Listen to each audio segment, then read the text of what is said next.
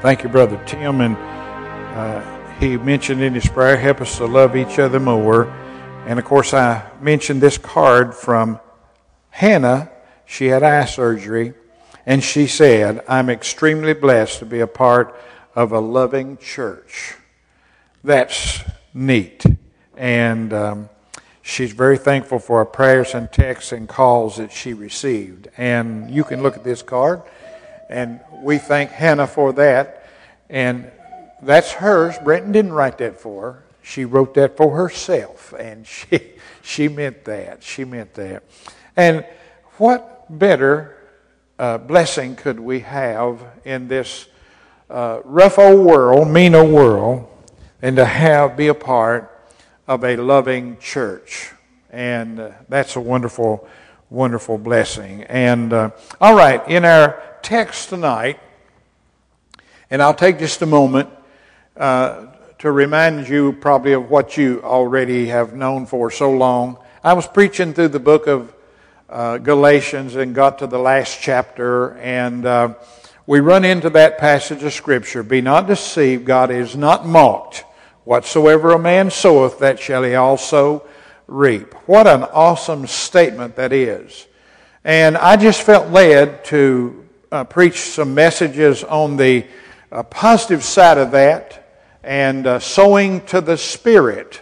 And so for some time now, I've been bringing messages as the Lord lays them on my heart about sowing to the Spirit. And there's something unique about prayer and the fact that that is initiated by the Holy Spirit. And one of the greatest ways that a Christian can sow to the Spirit is to take seriously our prayer life, and to understand that the Holy Spirit leads us. We don't know what to pray for. The Bible tells us that in the book of Romans, but that the Holy Spirit leads us in our prayer life, puts on our heart the things that we are burdened with from time to time. And then I moved to the part where I realized that in the New Testament there was a lot of scripture passages that talked about exactly what we could pray for, because God had inspired someone to pray for that. And the way I see it, if it's there and the Lord has led someone to pray specific things, then I can pay attention to that, and I can learn that this is something I can pray for. And so in here in Colossians, we've been looking at from verse 9 and down through verse 12. And the last thing that is mentioned here is the 12th verse.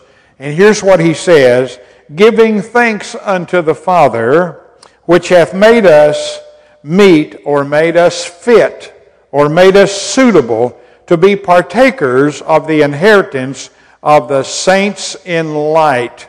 And so I hope I can finish this, or maybe we'll move on to something else. But this has just impressed me so, this verse here. And what I've been sharing with you is giving thanks unto the Father. What that means, giving thanks unto the Father, it is those things that we do that express the fact that we are grateful to God the Father for a reason, that we're grateful, that we're thankful. And I don't know about you all tonight. I believe that you all feel the same way that I do. We are here. We've assembled ourselves together, and we want to worship the Lord, and that is part of our giving thanks unto the Father. Now, there's a world of difference between being thankful and giving thanks, of course. Somebody might say, well, I'm thankful, but then we might not ever do anything or be involved in anything that is an actual expression of our thankfulness. And so what I've been sharing with you is that to be thankful, there's got to be a reason. Nobody is thankful without a reason. And boy, does it ever come out in this verse. And I want to tell you that in my own heart, this speaks to me. Giving thanks unto the Father. And there's a reason for that, and it's spelled out in this verse, and actually in the context of this verse. Giving thanks unto the Father. And where he said here, which hath made us Now, we're not fit, we're not suitable to be partakers of the inheritance of the saints in light apart from being made that way. You all know how I believe about that. Most of the people in this world, they have this idea, I have to make myself worthy, I have to earn my way, or make myself worthy to go to heaven or whatever, however we might think that. Actually, when we study the Bible really carefully, we come to learn that God does a work of grace, and He has made us suitable, and that's what we looked at last time, is we went through some scripture and some ways that He has done that. Then when we stopped last Sunday night, I was sharing with you that is expressed here by an inheritance. And we studied that in the inheritance. And you might remember that the only inheritance I've ever gotten on this earth was my dear little mother, who had saved up enough to, and told me that she had saved up enough to put her away so us boys wouldn't have to be out that expense. And she had made me because I tell my brothers, because I was the smartest one of us all, to oversee that little process about how she wanted it done. And it was really funny. My mother was like a lot of us, the things that she had wasn't really worth much. But it was hers, and she thought it was, and she'd given me instructions about exactly how everything in her house. She was sick and had come to live with me, and she lived with me till she died. And so she wanted me to make sure it was done a certain way, and we did it the way she wanted it done. And most of her stuff, of course, Susie and Sue might remember this, we just took it and loaded it in the truck and maybe throwed it away, because it was something that wouldn't be worth anything. There was a few little things that were, but anyway, that was a memorable experience, how that she did that. And so whenever all of the things were taken care of, I realized that there was a little bit left. There wasn't much, but it was a little bit. And so I divided it between us 4 boys, and so that was our inheritance. And so inheritance cannot be bought and paid for. It is provided because of a relationship that we have with the Lord. And so that's where we ended our study there. And I want to just pick that back up. The next thing that we find in our text is that it says, partaker of the inheritance of the saints.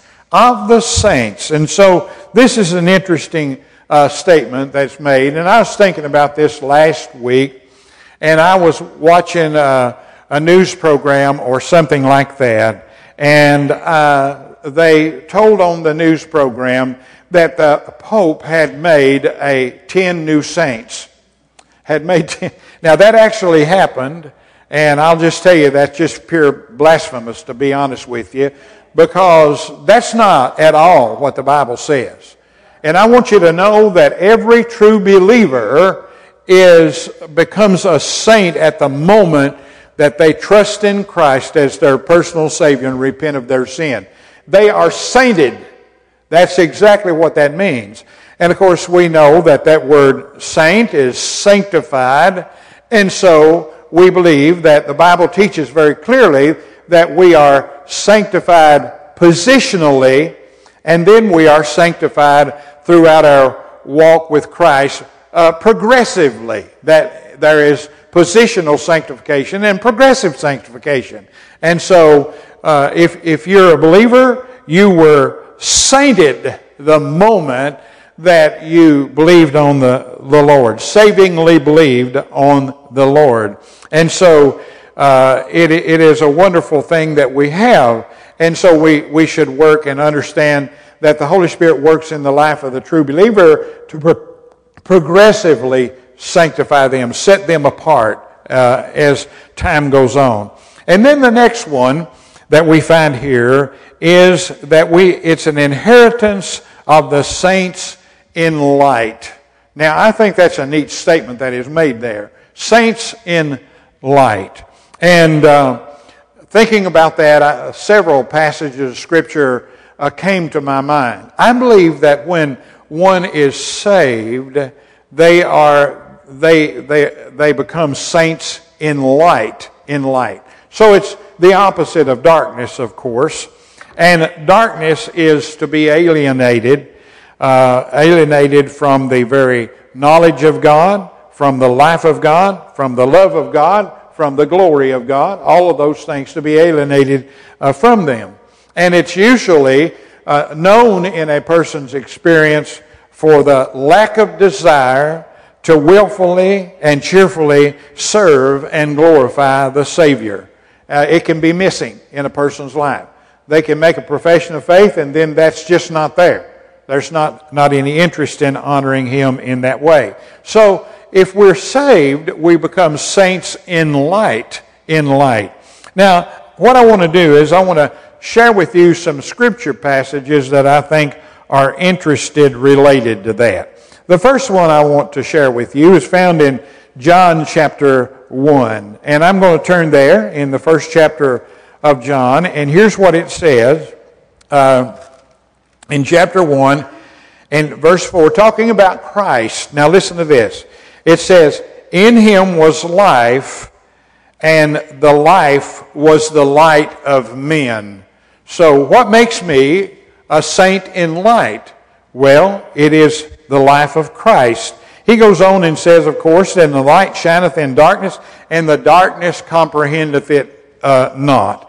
And on, and it talks about that light in that passage of Scripture. Another interesting one that I looked at was in Matthew chapter number 5.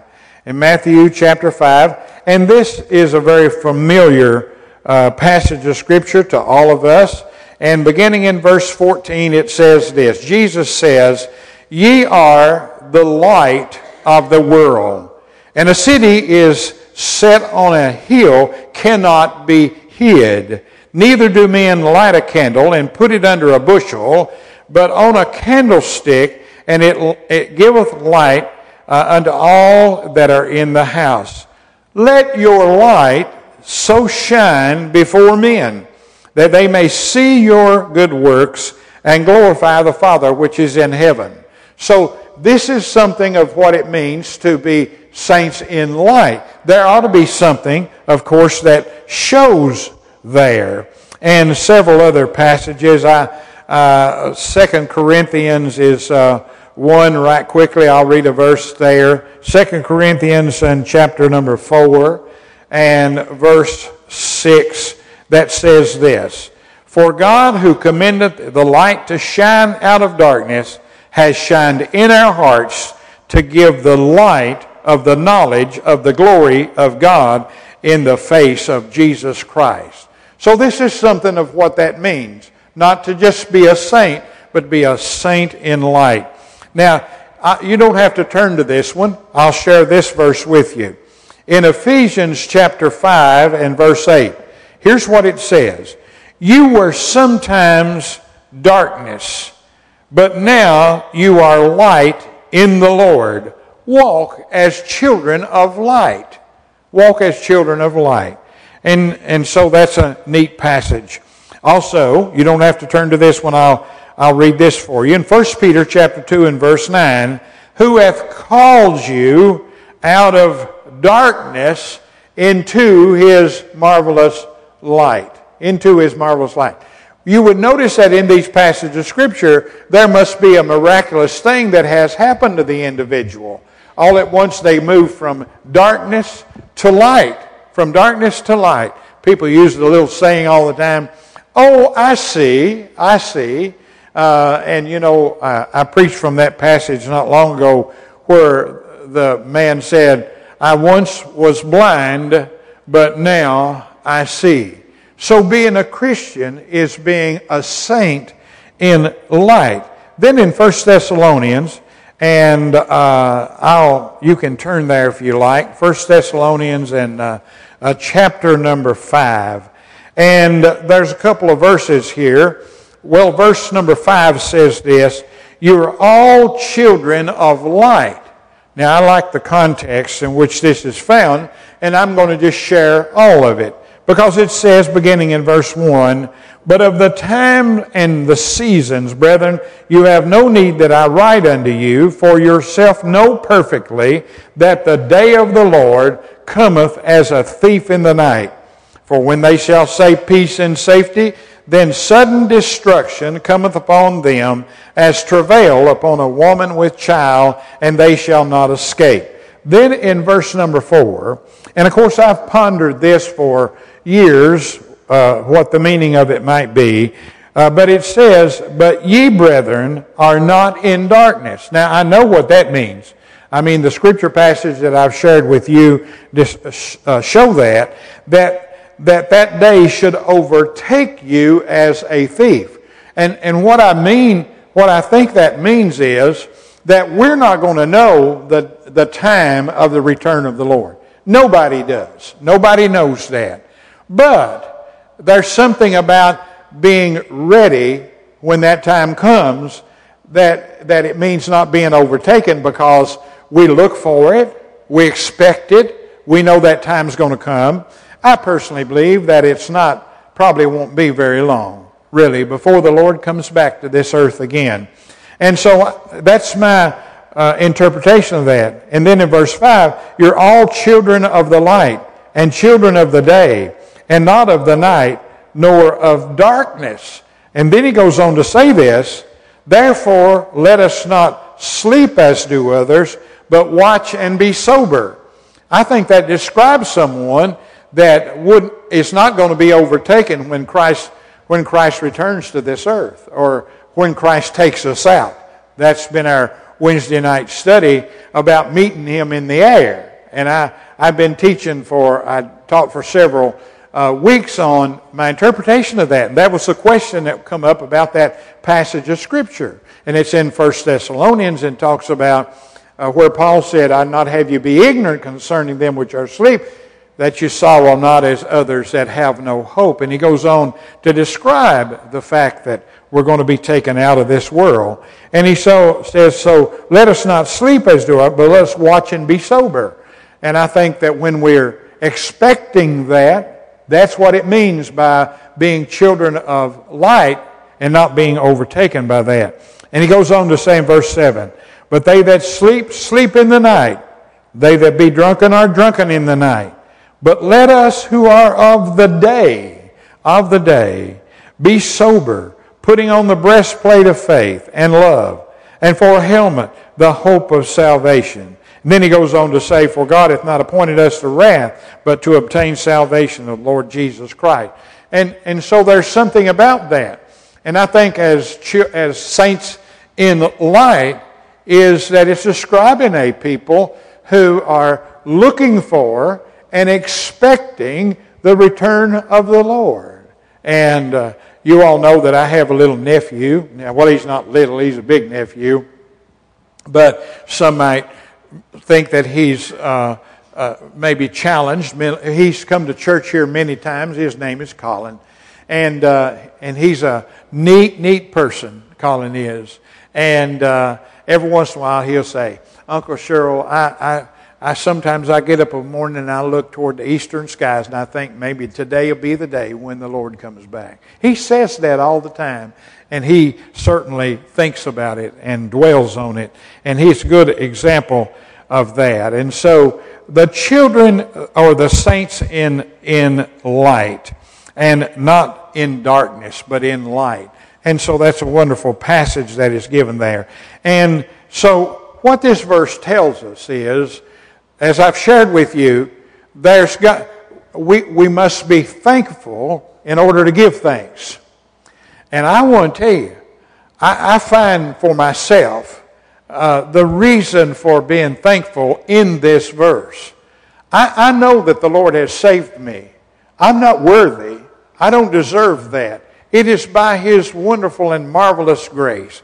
I know that I'm saved. And I preach all the time that saved people can know that they're saved. And so we must be a thankful person if this is true in our life, that He has made us worthy or fit to be a partaker of the inheritance of the saints of light.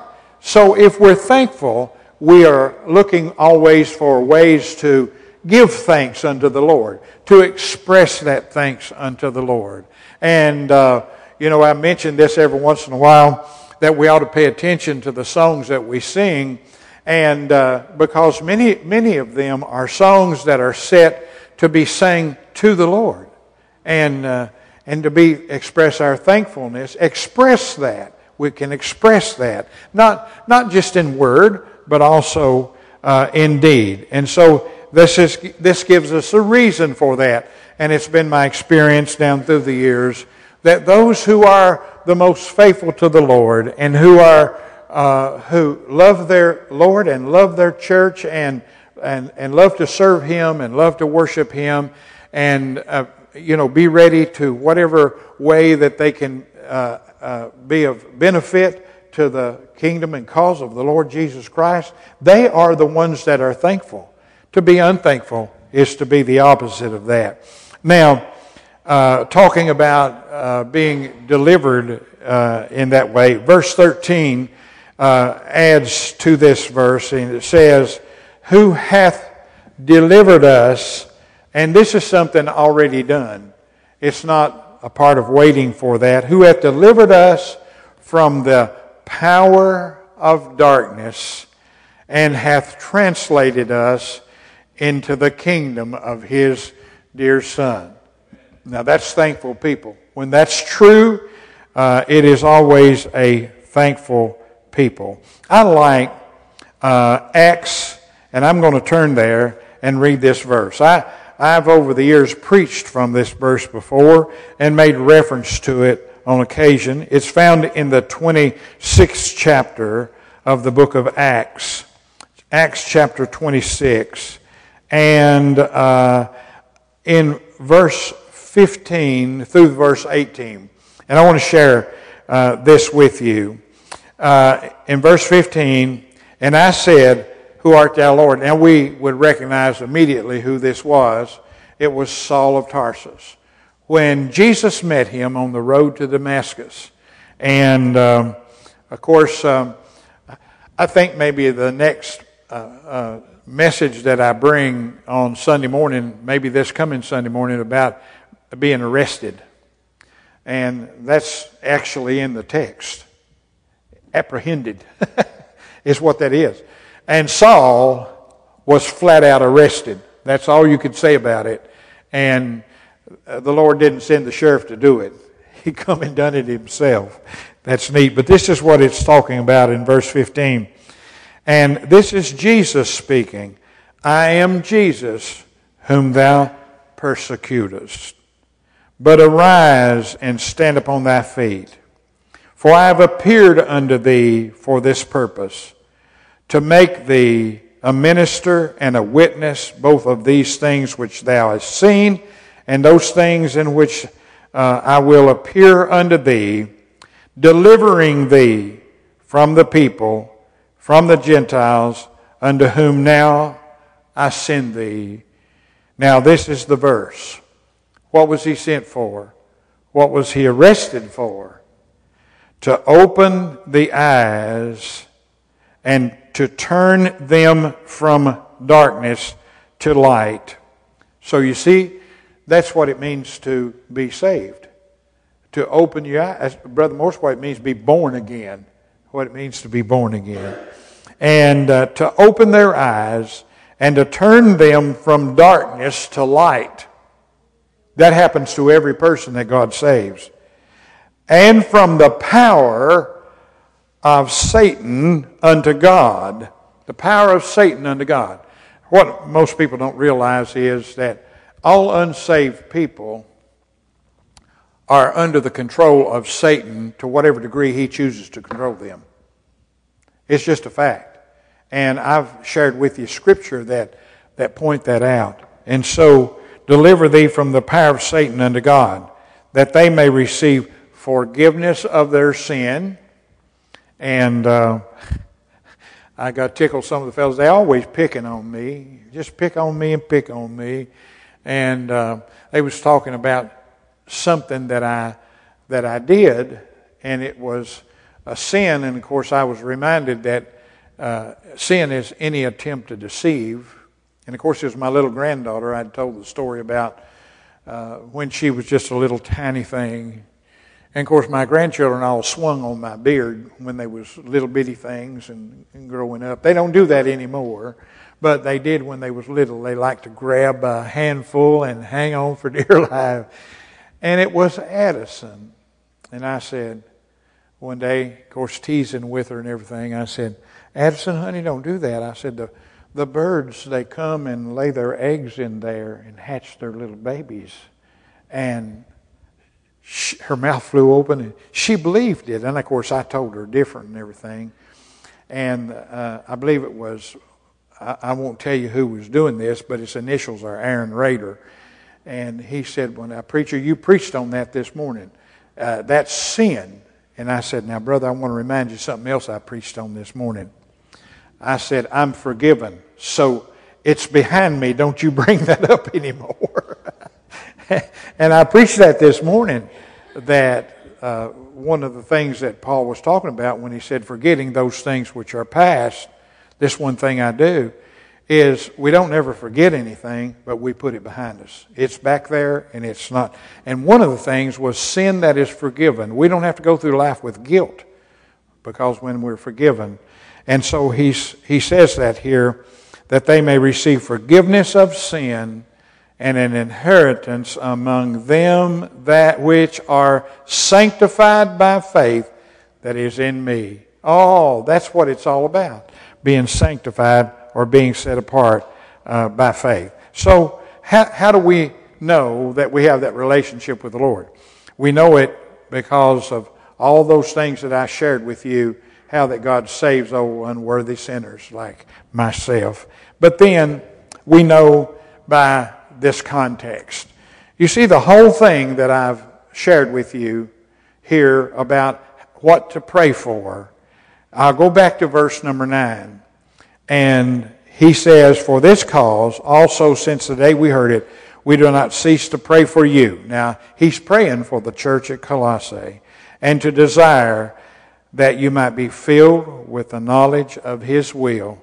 You see, there are characteristics, there are things that ought to impress us. It impresses me. Oh, that, man, somebody could be praying that for me, that I might be filled with the knowledge of his will in all wisdom and spiritual understanding. He goes on in verse 10, that you might walk worthy of the Lord unto all pleasing. Now let me tell you something about truly saved people. That's important to them. They want to live for the Lord. They want to please the Lord. Amen? Want to please the Lord. We can't always please everybody, but boy, we can strive to please the Lord. And he goes on, being fruitful in every good work and increasing in the knowledge of God. All of these things. You say, preacher, how do I know that the Lord has saved me?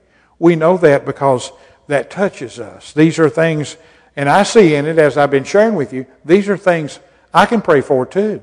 I can pray for the Emmanuel Baptist Church, these very same things, because if the Holy Spirit inspired Paul to pray it, then it must be something I can pray for too.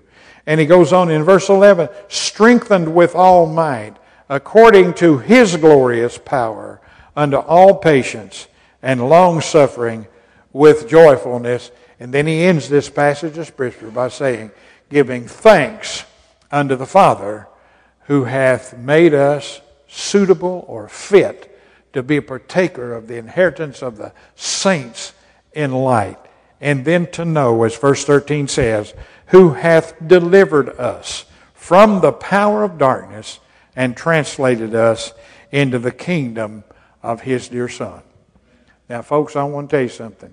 This is my personal testimony. I know these things are true in my life. Not that I'm worthy of it. Not that I deserve it. Not that I've ever worked and earned it, because I couldn't anyway. You see what I'm saying? But we can know that. And you know what that'll make out of you? I can tell you right quickly. It'll make a thankful person out of you. And it'll make a person who wants to not only be thankful, but give thanks unto the Father. I give thanks unto the Father tonight. And I know all of us who know the Lord can do the same thing.